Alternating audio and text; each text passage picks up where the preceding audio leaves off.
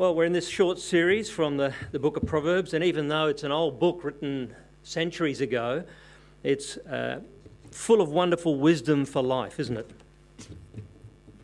We need wisdom because many of the decisions we face in life are not found in any rule book or moral code, are they? Just think about it for a moment. What work should I do? Who should I marry? Should I challenge that person or not? Should I speak up or remain silent? There are no obvious right or wrong answers to those questions. We really do need wisdom for those questions, don't we? And Proverbs tells us that wisdom is the capacity to understand life and to live it well. Wisdom is the capacity to understand life and live it well. And to live life well, to live it successfully in this world, begins with fearing the Lord. So right up front in Proverbs chapter 1, we read, the fear of the Lord is the beginning of wisdom. And it's a principle that's repeated right through the book. And it's telling us that even that we can't begin to function well as human beings unless we're rightly related to the Creator God. That's the first and key principle of a successful life, because this is God's world and He made it. And if we're to live well and wisely in His world, we need to know Him. That's where wisdom begins. It begins with knowing our Creator God. And today we come to a really important topic, the topic of wisdom and sexuality. Love and sex are really powerful forces, aren't they? And they have great potential to mess up our lives unless you handle them well. And it's such an important topic that the book of Proverbs actually has a lot to say about it. Chapter 5, half of chapter 6, all of chapter 7 deal with this subject. Almost a third of the material in chapters 1 to 9 are to do with sexuality. Why is that? Well, notice in these opening chapters you have a father talking to his son. And the Bible teaches that it's a responsibility of parents to teach their children about sex. The home is a far better context for sex education than the internet or the schoolyard or a magazine or the school classroom for that matter. And here in the early chapters of Proverbs we have a father training his son in life. And sex is a fundamental part of life. It's a basic and powerful instinct. And by the way, this is not just for young people with their hormones racing, it's equally applicable to old people. Sex is on everyone's mind, isn't it? And what Proverbs teaches us is how to handle our sexuality the way God intended us for human flourishing. Now, over the last couple of decades, we've seen significant shifts, massive shifts in our culture away from the Bible's teaching on sex. I can't address all these issues in this talk today that are thrown up by these shifts, such as gay marriage or the transgender trend. They're important areas for Christians for us all to think about and lovingly consider. But today I want to focus on some basic Christian teaching on sexuality. And the first thing the Proverbs tell us is that sex is a wonderful gift. Sex is a wonderful gift. Back in Genesis chapter 1, we're told that God made the heavens above, the earth below, and the sea beneath. And on the sixth day He made a male and female, man and woman. And what did He tell them? He told them to go and be fruitful and multiply. The first commandment given to the human race is to have sex and plenty of it. So it's totally inappropriate, isn't it, for us to be prudish or embarrassed about this particular topic. The Bible is not. Sex is a gift of God to enjoy. So turn with me to that last section that Gary read, Proverbs 30. Well, it's on the screen, verse 18 and 19. It's actually a beautiful poem. Listen to it again. There are 3 things that are too amazing for me, 4 that I do not understand. The way of an eagle in the sky, the way of a snake on a rock, the way of a ship on the high seas, and the way of a man with a young woman. Picture an eagle in the sky. I think there's a picture on the screen there. Soaring effortlessly on the air currents, perfectly at home in the skies. It's actually a wonderful, awe-inspiring sight, isn't it? And on our bushwalks, Ingrid and I have seen many, many snakes, and it's amazing how they move, isn't it? So effortlessly over sort of rough, rocky ground. And then the writer pictures a ship on the high seas with the wind in its sails, cutting smoothly through the waters. And by starting this poem with the words, "There are three things, no four," he's emphasising the fourth thing. What's the fourth thing? The way of a man with a young maiden. It's a man and a woman enjoying sex. It's natural, it's instinctive, it's effortless and awesome, like a bird soaring in the heaven, like a snake moving over rock, like a ship gliding through water. That's a man and woman in the act of making love. God made us sexual beings, and sex is a good gift to enjoy. But wisdom says it's to be enjoyed within marriage. Turn with me to Proverbs 5, verse 15 to 19. Again, this is beautiful poetry. It's quite erotic. It's not the words of someone who's sexually repressed. Listen to the words again. Chapter 5, verse 15. Drink water from your own cistern, running water from your own well. Should your springs overflow in the streets, your streams of water in the public squares? Let them be yours alone, never to be shared with strangers. May your fountain be blessed, and may you rejoice in the wife of your youth, a loving doe, a graceful deer. May her breast satisfy you always. May you ever be intoxicated with her love. The imagery is quite obvious, isn't it? It's almost too hot to handle, really. The cistern, of course, is a symbol of female sexuality. You have to enter a cistern to go down into the well and get water. And the fountain is a symbol of male sexuality, the water that sort of spurts out. It's an erotic poem, a bit like the Old Testament Song of Songs. May her breast satisfy you always. May you be ever intoxicated by her love. Sex is an exhilarating experience. But notice the context. It's within the covenant of marriage. It's your own cistern, your own well. It's the wife of your youth, never to be shared with strangers. Notice that in that passage? And it's wonderful to see, isn't it, when husbands and wives are obviously in love with each other after many years of marriage and the chemistry is still there. Sex is God's good gift to be enjoyed in marriage. And in fact, researchers tell us that married couples have happier, healthier relationships and better sex than cohabitating couples. That's what the book of Proverbs is saying. Sex is a great gift of God. It's to be celebrated and enjoyed in the context of a committed, loving marriage relationship. But notice, there is also a prohibition, isn't there, in these verses against promiscuous sex. Chapter 5, verse 16 and 17. Should your springs overflow in the streets, your streams in the public square, let them be yours alone, never to be shared with strangers. And the second thing that the Proverbs tell us is that our human sexuality has been distorted in this fallen, broken world. And we undervalue sex, don't we, by turning it into a commodity. Look back over that beautiful poem in chapter 30. The soaring eagle, slithering snake, ship on the high sea, the most beautiful and awesome of all, the way of a man with a young woman. But now look at the next verse, verse 20. This is the way of the adulterous woman. She eats and wipes her mouth and says, I've done nothing wrong. And you can replace woman with man. That's okay. This is a book for young men to be guided, so I understand that. But it's a jarring sentence, isn't it? It's shocking contrast to the imagery that is good and right and beautiful. It's a picture of illicit sex. Sex is undervalued. Sex is just a commodity. It's like eating, like appetite. I'm hungry, I'll eat. I desire you, I'll have sex. What's wrong with that?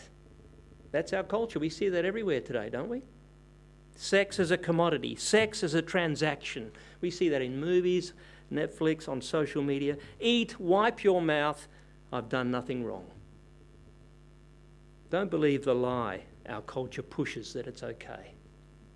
It's destroying something beautiful. It's damaging your soul. God's word tells us over and over again, don't turn sex into a commodity. Don't separate sex from commitment. That's what the Father is teaching his Son here. Look at the words from Proverbs 6, verse 23.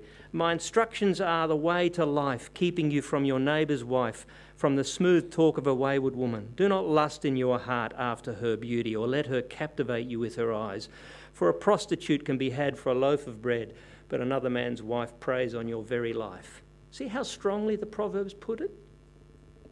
prostitute reduces you to a loaf of bread. You're just a means of income to her. An adulterer preys on your very life. She cheats on her husband, she rejects God's wisdom and commands, and she encourages you to do the same. Illicit sex cheapens sex. It's sex as groceries. It's self-gratification rather than self-giving. Young people, ask yourself, what kind of a relationship am I getting into? Why are you going out with that person? Is it a commitment thing or is it a consumer thing? Are you in a sexual relationship outside of marriage? If you're even thinking about it, by the way, this is not just for young people, it's for all of us, because we're all swimming in this permissive culture at the moment, aren't we? Sexualised culture. If you're even thinking about it, let me say to you, to have sex with someone you're not married to, is a consumer thing. You haven't given yourself to him or to her. You haven't received the other person. There's no commitment, no giving of self. You're saying to the other person, I just want the pleasure you give me. I don't want you. That's cheapening and devaluing sex, isn't it? Experts have interviewed thousands of people to find out whether having lots of sexual relationships has made them happy, and it turns out in general it doesn't. Having sexual relationships with lots of people tends to make you less happy. But commit yourself to another person in an unconditional marriage covenant. You will soar like an eagle. It makes both men and women happier. Sex won't be like sort of eating lollies, might feel good in the moment, but the after effects are often miserable. No, it'll be exciting, it will be meaningful, it will be self-giving. As I said, researchers tell us that married sex is the best sex. So don't listen to the lies of our culture. Don't turn sex into a commodity. Don't undervalue and cheapen sex. That's one way sexuality is distorted in our world. And the other way is to overvalue sex by worshipping physical beauty. That's our culture too, isn't it? It does both those things. Pick up any glossy magazine, watch any TV show, see what people post of themselves on Facebook. And we worship beauty, don't we? We idolise the perfect body shape, and it's so damaging, especially to young people. Turn with me to Proverbs 11, verse 22. This is a very confronting verse, this. And it's a very powerful image to make us sit up and think. It wants to hit us in the face, so to speak. Chapter 11, 22. Like a gold ring in a pig's snout is a beautiful woman who shows no discretion. Sounds a bit offensive, doesn't it? But it's actually brilliant. We consider pigs to be sort of dirty animals, and especially for the Jews, they were unclean animals. And it's meant to make you sit up and think, here's a beautiful gold ring. It's wonderful, it's shining, it's sparkling, it's attractive, and you want to take it to yourself. But it's actually attached to a pig that's been rolling in the mud and slops. If you only see the ring and don't see the pig, you'll reach for beauty and get a mess. That's what it's saying to us. Don't just look at the externals, the outside. Yes, a person may be beautiful, slim, attractive. You also need to look on the inside, the character. They may be shallow and foolish and selfish and internally a mess. Why is this so important? Because it's a person's character that will determine what the person's life is like and what the lives of everyone around them will be like. Don't judge a book by its cover. If you make a judgment based on looks, it's like grabbing that gold ring, and it may well have a hog on the end of it. Listen to how the Apostle Peter puts it in 1 Peter 3. Your beauty should not come from outward adornment, such as elaborate hairstyles and the wearing of gold jewellery or fine clothes. Rather, it should be that of your inner self, the unfading beauty of a gentle and quiet spirit, which is of great worth in God's sight. So young women, don't tie your self-image to your looks, how your face looks, the shape of your body, how you dress. Peter is saying that real beauty is not on the outside. It's on the inside. It's what you do with your character. It's to do with what's in your heart. Is God on the throne of your life? Do you love what he loves and hate what he hates? Do you get your significance and self-worth from him? That you are made in his image, that he loves you and has redeemed you in Christ. Do you know that he loves you? And whoever else loves you. Doesn't matter as much that he loves you. And you have him in your heart. Real beauty is on the inside. A godly character, a pure heart, a right spirit. And young men, don't make a mess of your life by reaching for that gold ring. Don't be obsessed with external beauty and pass over 80% of young ladies you're going to bump into because they don't measure up to some sort of picture you've got in your head about what a beautiful woman is supposed to look like. You'll walk past real beauty, inner beauty. You'll walk past godliness because it doesn't come in the right package as far as you're concerned.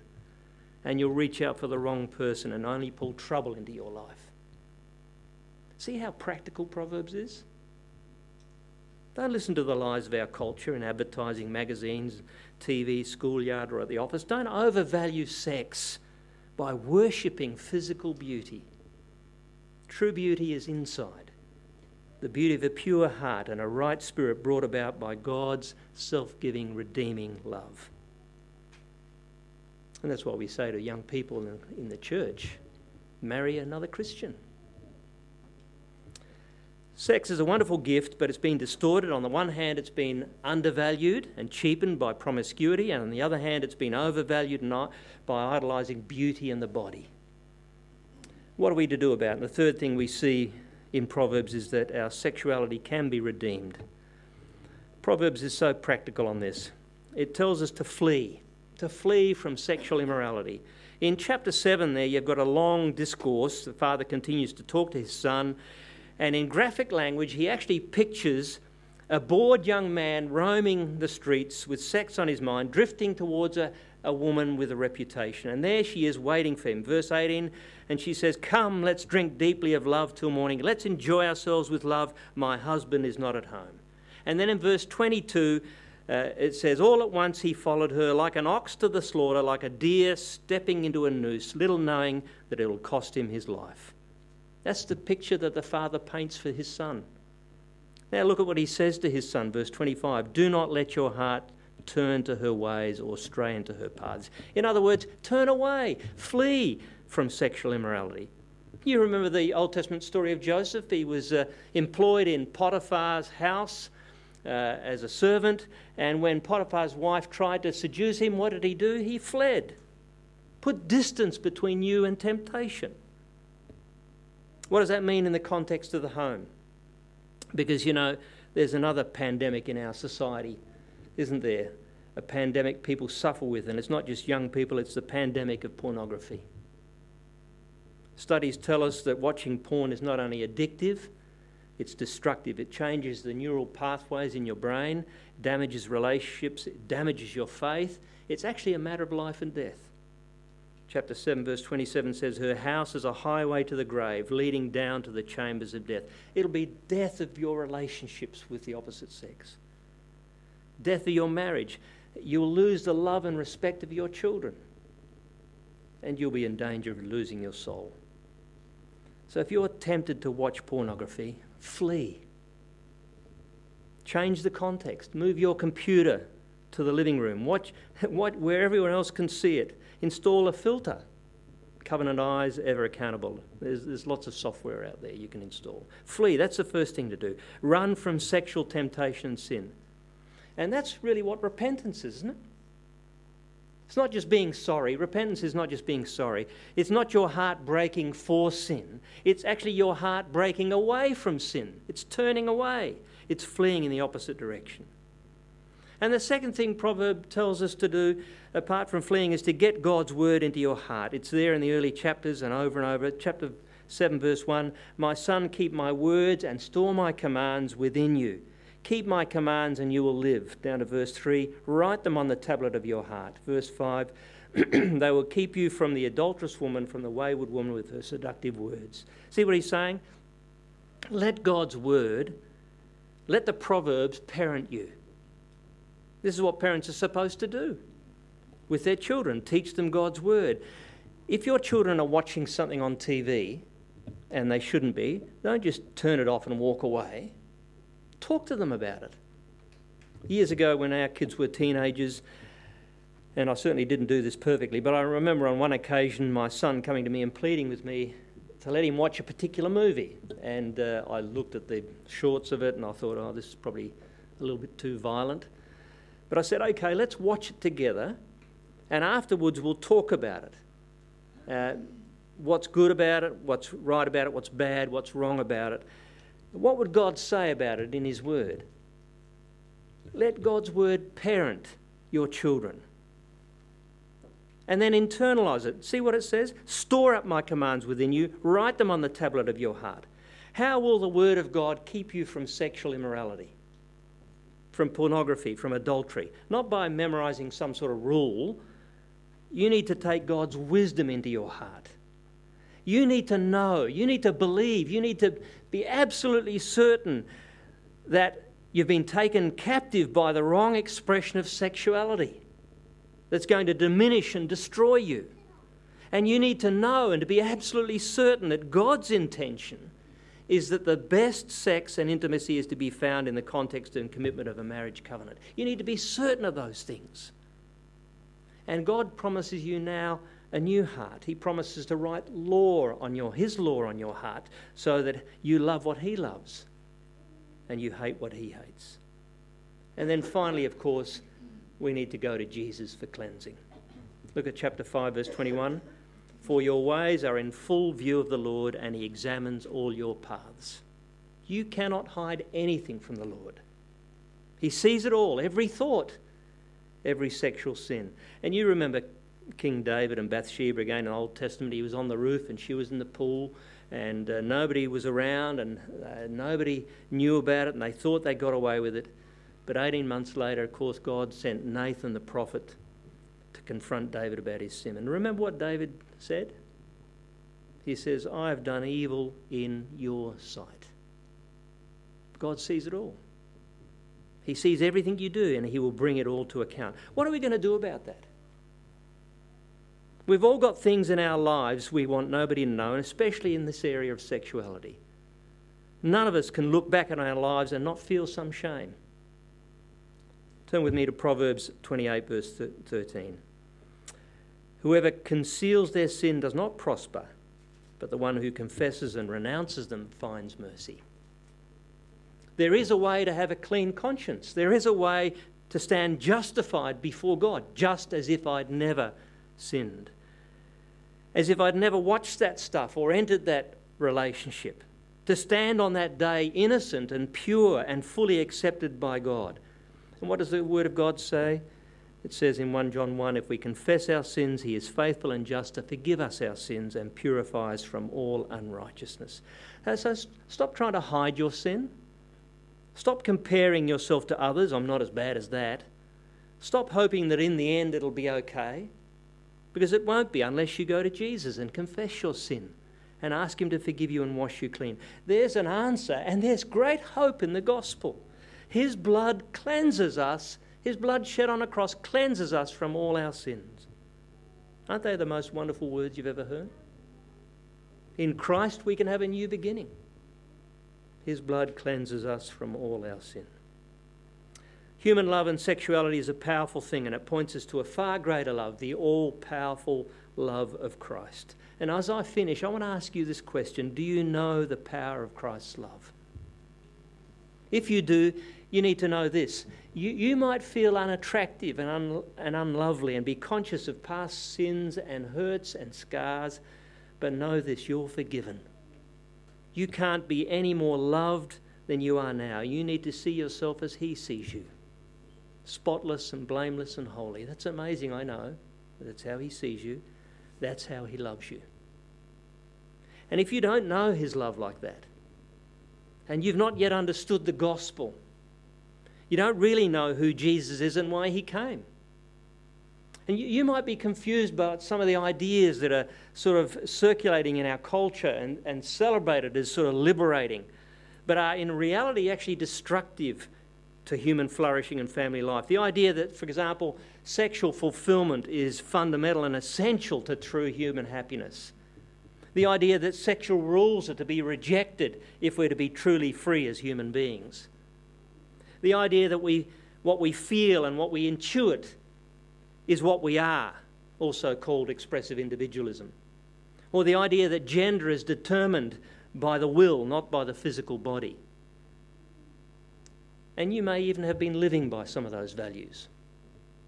and yet there's an emptiness in your life. You know what that is? That is God in your life inviting you to consider Christ. As Guy Mason said to David Koch in his interview on Sunrise, Jesus is all about life and love. And he offers us life to the full through his loving sacrifice on the cross. And no matter how empty or confused you are, your life can be redeemed and restored through faith in him. Won't you look into it? Come and join us at the next Explore course, which is a few weeks' time. We'd love to take you through that. Don't leave it. Find out about the power of Christ's love to wash away your sin and make you whiter than snow, make you live again. He's the Saviour we all need.